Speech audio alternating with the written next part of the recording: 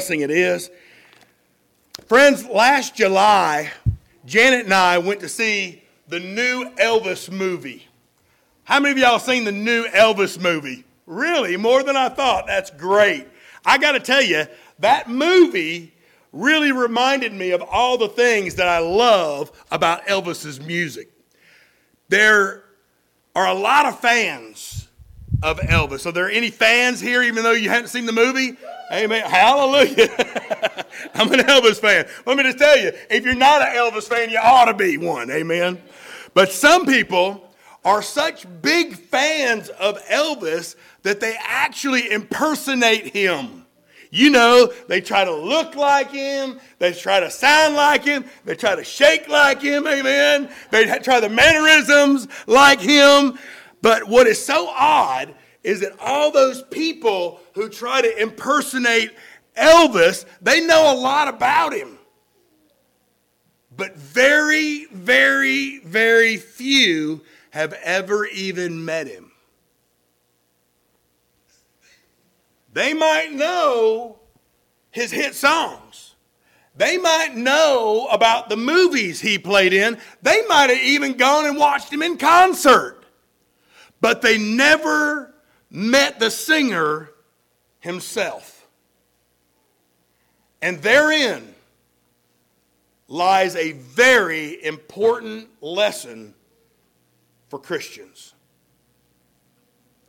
You see, it hit me after last week's message that maybe the main reason that people don't worship God like they should, maybe the main reason why Christians don't find joy in their worship of God like they should is probably because they don't know God as they should. You see, knowing about God is not the same as knowing God. Somebody say amen. Amen. Books, social media, even the Bible can give you a fantastic introduction to the God we worship. But listen carefully, they cannot replace a relationship with the Almighty Creator of the universe. Sure, it's better to know about God than to know nothing about Him at all. But the relationship can never be all that it was meant to be until you have a personal encounter with the God that we worship, the God that created you, and the God who saved you for a purpose. There are many Christians who know plenty about God. They too have read the books. Many of them have read the whole Bible. Many of those Christians have attended church. Some of them have attended for years. And many of them may have even had a spiritual experience with God. And I'm going to tell you, that's all a really great start. But you can only love somebody that you know. You can only love someone who you know. So do you know God? Or do you only know about God? You may know a lot about God. You may even know Him personally. But God wants you to know Him with your whole heart. He wants to be Lord of your life. In this new series we're starting this morning called Knowing God, I want to encourage you not to be satisfied with where you are with God. I want to encourage you to embark on a new journey with me throughout this series where you are encouraged to meet Him if you don't know Him, so that you can know Him, so that you can love Him, so that you can worship Him for who He is. You see, we can only worship God when we truly love Him. And we can only love God when we truly know Him. I mean, if all we do is touch base on Sunday and maybe bring a little offering to him, but we never have that growing relationship, many problems can crop up. For example, if you don't really know God, the true God, the one and only true God, you may be tempted to create a God that suits you better. You know, you may be tempted to create a God that's a little more convenient for you. You may be tempted to create a God who doesn't infringe on your idea of who a Christian should be. I mean, if we don't commit to knowing God as he is, friend, it is only a matter of time before the God that we worship does not even resemble the God of the Bible. Secondly, not only might you create a God that suits you better if you don't really know the true God for who he is, but you may believe someone else's version of who God is. Throughout life, we have these experiences that can sometimes have a negative impact on how we view God. And when we try to cope with those life experiences, we may have well-meaning friends. We may even have well-meaning counselors try to tell us about God from their own knowledge. And that's a problem. Because when those life experiences happen to you, friend, you must learn to move forward. You must learn that you cannot allow the negative impact of life to be an excuse for you knowing God. So today, I want to begin our journey by sharing with you 4 powerful benefits of knowing our God who is worthy of our worship. The first of which is this: knowing God gives us a sense of pride. Now, we always have a negative connotation about pride, but I think we ought to be proud of God. Somebody say amen. Amen. I'm proud of God for all God has done. I'm proud of God for what he's done in my life. Well, friends, if you'll turn to Jeremiah chapter 9, that's on page 675 in the Bibles in front of you. I want to share with you how God revealed himself in this issue of pride. In verse 23 of Jeremiah chapter 9, the Bible says, listen carefully, "Thus says the Lord." Whenever you hear that, your spiritual antenna better perk up, because God's talking to you. Here we go. "Thus saith the Lord, let not a wise man glory in his wisdom. Let not a mighty man glory in his might. Nor let the rich man glory in his riches, but let him who glories glory in this, that he understands and knows me, that I am the Lord, exercising loving kindness, justice, and righteousness in the earth. For in these things I delight, says the Lord." Friend, what can you brag about? Can you brag about how much money you got? Can you, praise God, can you brag about how smart you are? I know many of you, amen, so you can't brag about that. Can you brag about how strong you are? Can you brag about how popular you are? Well, Jeremiah says we don't need to be boasting about any of those things anyway. Now, I think that there ain't nothing wrong with boasting, as long as I'm boasting about the right thing. Namely, that I know God. That's the only thing I can boast about, friend, is that I know God. Many people throughout the Bible have boasted about knowing God. The Apostle Paul in Galatians 6:14 said, "God forbid that I should boast about anything except in the cross of the Lord Jesus Christ." The prophet Hosea said, he wrote that God desires that people know him even more than making sacrifices to him. See, worship is incredibly important, y'all. What we do is incredibly important, but knowing God in an intimate, personal relationship is the most important thing in your life. Do you know God, or do you just know about God? Now, when the Apostle Paul was in prison in Rome, he declared that the ultimate purpose for his whole life was to know him. To know him and the power of his resurrection.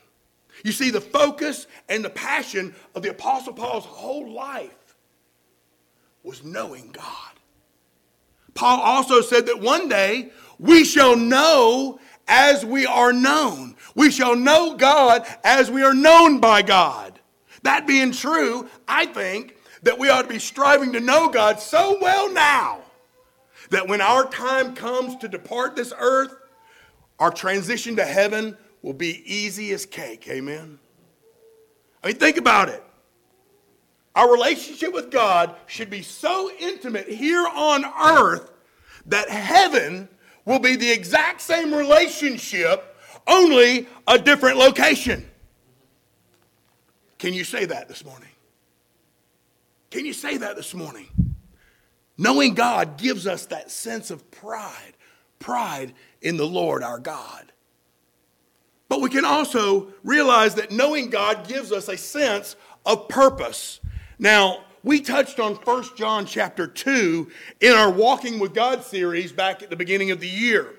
And if you remember, this passage describes the stages of spiritual maturity, the stages of spiritual growth that believers go through. I want to share that with you just very quickly. In 1 John chapter 2, verse 12, John says, I write to you, little children, because your sins are forgiven you for his name's sake. I write to you, fathers, because you have known him who is from the beginning. I write to you, young men, because you have overcome the wicked one. I write to you, little children, because you have known the Father. I have written to you, fathers, because you have known him who is from the beginning. I have written to you, young men, because you are strong, and the word of God abides in you, and you have overcome the wicked one. Now, John says that spiritual children are those who know that their sins are forgiven. That's great news, amen? To know that your sins are forgiven. All these spiritual children really know is that they are saved from sin and they're heaven bound. That's good news, right? But here's the problem. Some Christians, some believers have been spiritual children for 10 or 20 years. Therein lies a problem. They don't know much about biblical truth. They don't know much about God.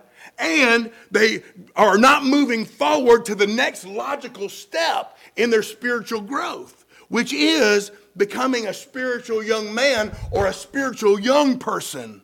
See, that's when your faith gets tested. That's when the rubber hits the road, friend. That is when you start proving what you believe. Spiritual young people, they learn truth about God, and then they see that truth being manifest in their life. It's revealed as they live, and they realize that, hey, I'm winning more battles than I lose, and that's good news. But then you become a spiritual father. You become a spiritual adult, if you will. Why? Because you have known him. You have known him who is from the beginning. You move from knowing about God to knowing God personally. That's when you get to spiritual maturity. So my question to you is this: at what level are you in your spiritual growth? Are you still a spiritual infant? Or are you moving forward in your faith? Are you growing and knowing the God that you serve? I mean, if all you know is that you're saved from sin, listen, that's great, but you must move on. You must move forward. If you're a spiritual young person, that's great. You are making progress, but you've got to embark on this journey of truly knowing God. Knowing God who is from the beginning. See, it's God's purpose, friend. It's God's purpose that you know him in a real and life-changing way that does this. It influences others. That's what spiritual adults do. Their faith has changed their life, it's changed the way they live, and they are now influencing other people for the glory of God. Knowing God. It gives us the proper sense of pride in him, but it also gives us the proper sense of God's purpose in our life. But the third thing is this. Knowing God also gives us a sense of power. Listen to what Daniel wrote in Daniel 11. Daniel 11, verse 32. He said, the people who know their God shall be strong. The people who know their God shall be strong and carry out great exploits. Now, what you need to know about Daniel is this. Daniel did not want to be in Babylon, where he wrote this. He was in a place where his faith in God was continually opposed by the culture in which he lived. Does that sound familiar to you? Friend, make no doubt about it. Your faith in God will be continually opposed by the culture in which you live. But Daniel found strength in his knowledge of God. When Daniel first arrived there in Babylon as a prisoner, he was selected to be a servant in the king's court. But then they told Daniel that he must eat from the king's dining room, which included eating food that violated Jewish standards. And Daniel said, ain't doing it. I ain't eating that food. Daniel knew God. He knew what God expected of him, and he knew that he must obey the commands of God. Now, as it turned out, Daniel and his three buddies were the only four holdouts, the only ones that wouldn't eat the food. But they stood firm on the word of God, and they were determined they were going to obey God no matter what.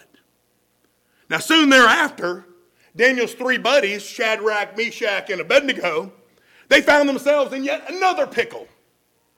They refused to bow down to this giant 90-foot statue that King Nebuchadnezzar, the king of Babylon, had built. And when the king heard that those three boys wouldn't bow down before that golden statue, the king was furious. And he threatened to throw them into a fiery furnace if they didn't bow down to that statue. Their answer to the king went something like this. Our God, whom we serve, is able to deliver us from that burning fiery furnace, and he will deliver us from your hand, O king. But if not, let it be known to you, O king, that we do not serve your gods, nor will we worship the gold image that you have set up. I don't know about you, but I want and I need that kind of power in my life. Knowing God is what gives them the power. Knowing God will give you that kind of power to be a victor and not a victim. You see, those three boys could have easily said, oh, we're victims of the king. But they said, no, because of my understanding and knowledge of God, I'm a victor. I'm a victor of God. So those three Hebrew boys, they knew God. They knew that they were living for God. Therefore, they weren't afraid of anything. They weren't afraid of anyone who would come against them or the God they served. Can I tell you that if you and I know God that well, if we know God that well, you and I can have the same spiritual power that those boys had against King Nebuchadnezzar.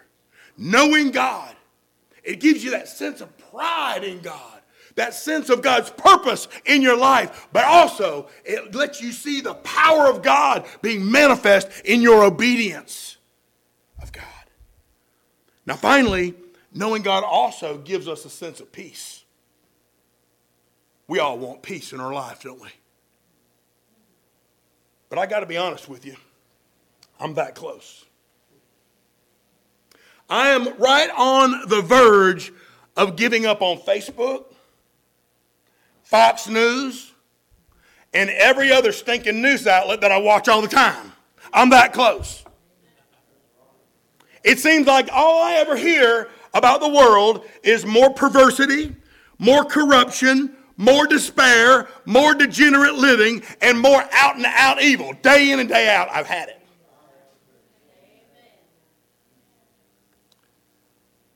How am I going to get peace from that?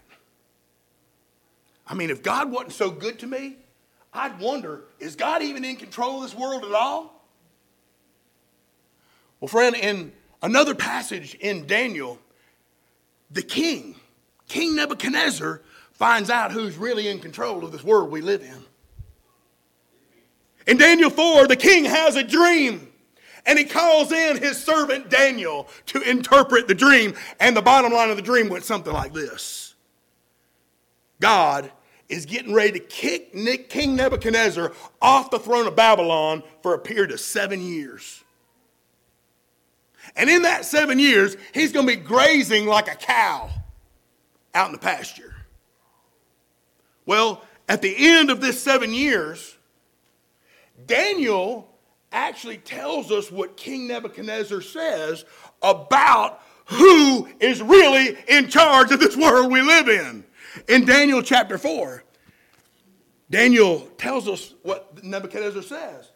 And he said, and at the end of the time, at the end of that 7 years, I, Nebuchadnezzar, lifted up my eyes to heaven, and my understanding returned to me, and I blessed the Most High.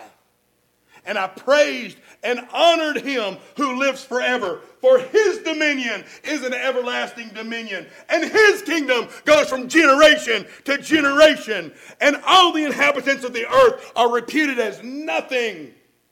He does according to his will in the army of heaven and among the inhabitants of the earth. No one can restrain his hand or even say to him, "What have you done?" The king who had a pretty egotistical view of himself finally learned about the power of Almighty God over this world. He finally learned who it was that had authority over the entire world, past, present, and future. See, when we truly know who our God is, you and I will begin to have this level of trust that leads to great peace in our lives. You know God's in control. Why fret? You know he's in control. You know God has the authority. Why worry? God's got this, right? So we need to learn to know God like that. I don't have to worry about what shows up on my news feed anymore. I don't have to worry about what shows up on Facebook or Fox News or any other news outlet anymore. When I know God, I'm reminded he is all-knowing. He is all-powerful. He is ever-present. And that means he is perfectly capable of taking care of me and mine. Amen. But if I don't know God, if I don't know God like I should, I'm going to struggle. I'm going to struggle with all the crazy events that are happening all over the world. And those events are going to bring me fear. Those events are going to bring me anxiety. And I'm going to worry. And I'm not going to have any peace. You know, as we look to our future, we also realize that Daniel foretold that one day God was going to establish his kingdom here on earth. And in the process, that God was going to destroy every other earthly kingdom. So, therefore, the certainty of this future event should translate into peace in my present day. Think about it, friend. I mean, if God can foretell the future, then that means I can be confident in the present. He knows what he's doing. He knows what's going to happen. There ain't nothing in your life that ever takes God by surprise. There is nothing in my life that God is not fully aware of. And listen, God never takes vacation. Amen? Praise God for that. Friend, listen, there is no reason why you and I ought not live with peace as long as we know God. Not know about God, as long as we know God. So do you? Do you know God?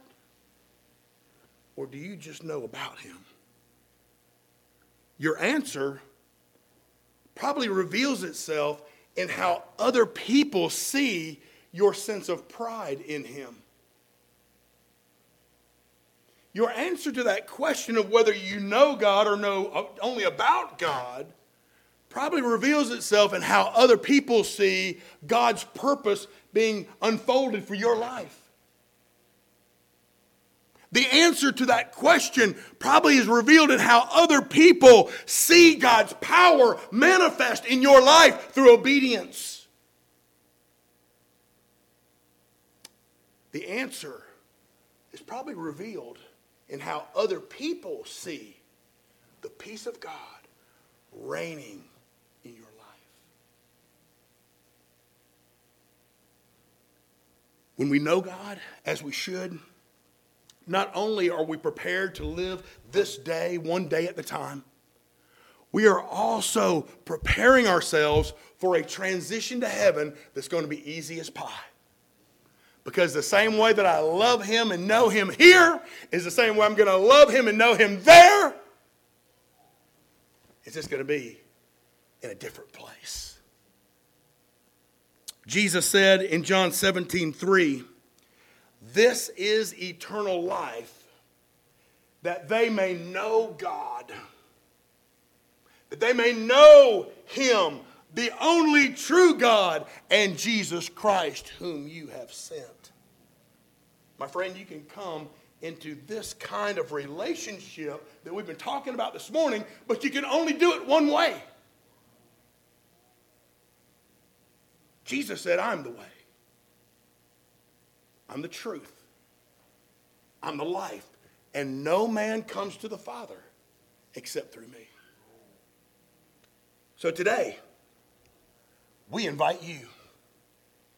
Today, we invite you to begin your journey of knowing God. Maybe we need to invite you to get back on your journey to knowing God, to loving God, to serving God, and worshiping God, who is so worthy of your worship. Let me pray for you. Father in heaven, we praise you and thank you that we can boast in Almighty God. Lord, we can boast in the purpose you have for every believer. Father, that we can utilize and show the world the power of God being manifest through us in obedience to your commands. And Father, the result of that is an extraordinary, overwhelming, supernatural peace that surpasses all understanding. God, thank you for being you. Thank you for making us. Thank you for redeeming us. Thank you for forgiving us from sin. Thank you for preparing a place for us in heaven. But Lord, our prayer is today is that we'll live such a favored life here on earth that, Lord, we're living by faith. We're bragging on you, God. We're being a witness. We're being a testimony. We're showing the power of God. We're obeying you. And people are seeing that. And Father, we just pray that it would be such that other people will be drawn, not to us, not to a church. Mm-hmm. They'd be drawn to you, oh God, because of your faithful servants. Mm-hmm. Father, if there's one here that needs to embark on that journey of knowing you, not just about you, but knowing you, Lord, let them come today. And Father, if there's one who needs to get back on the journey like I once did, Lord, I had gotten so far off my journey, I was languishing in the ditch. But you brought me back out. You brought me back on the journey. And Father, I continue to strive to be your servant and to exalt you at every turn. Father, I pray for those that might come today. And Father, I ask you in the mighty name of Jesus to do a work that only you can do to save a soul and to draw someone back to you. Help us to know you, God. In Jesus' name. And all God's people said. Amen. Let's all stand.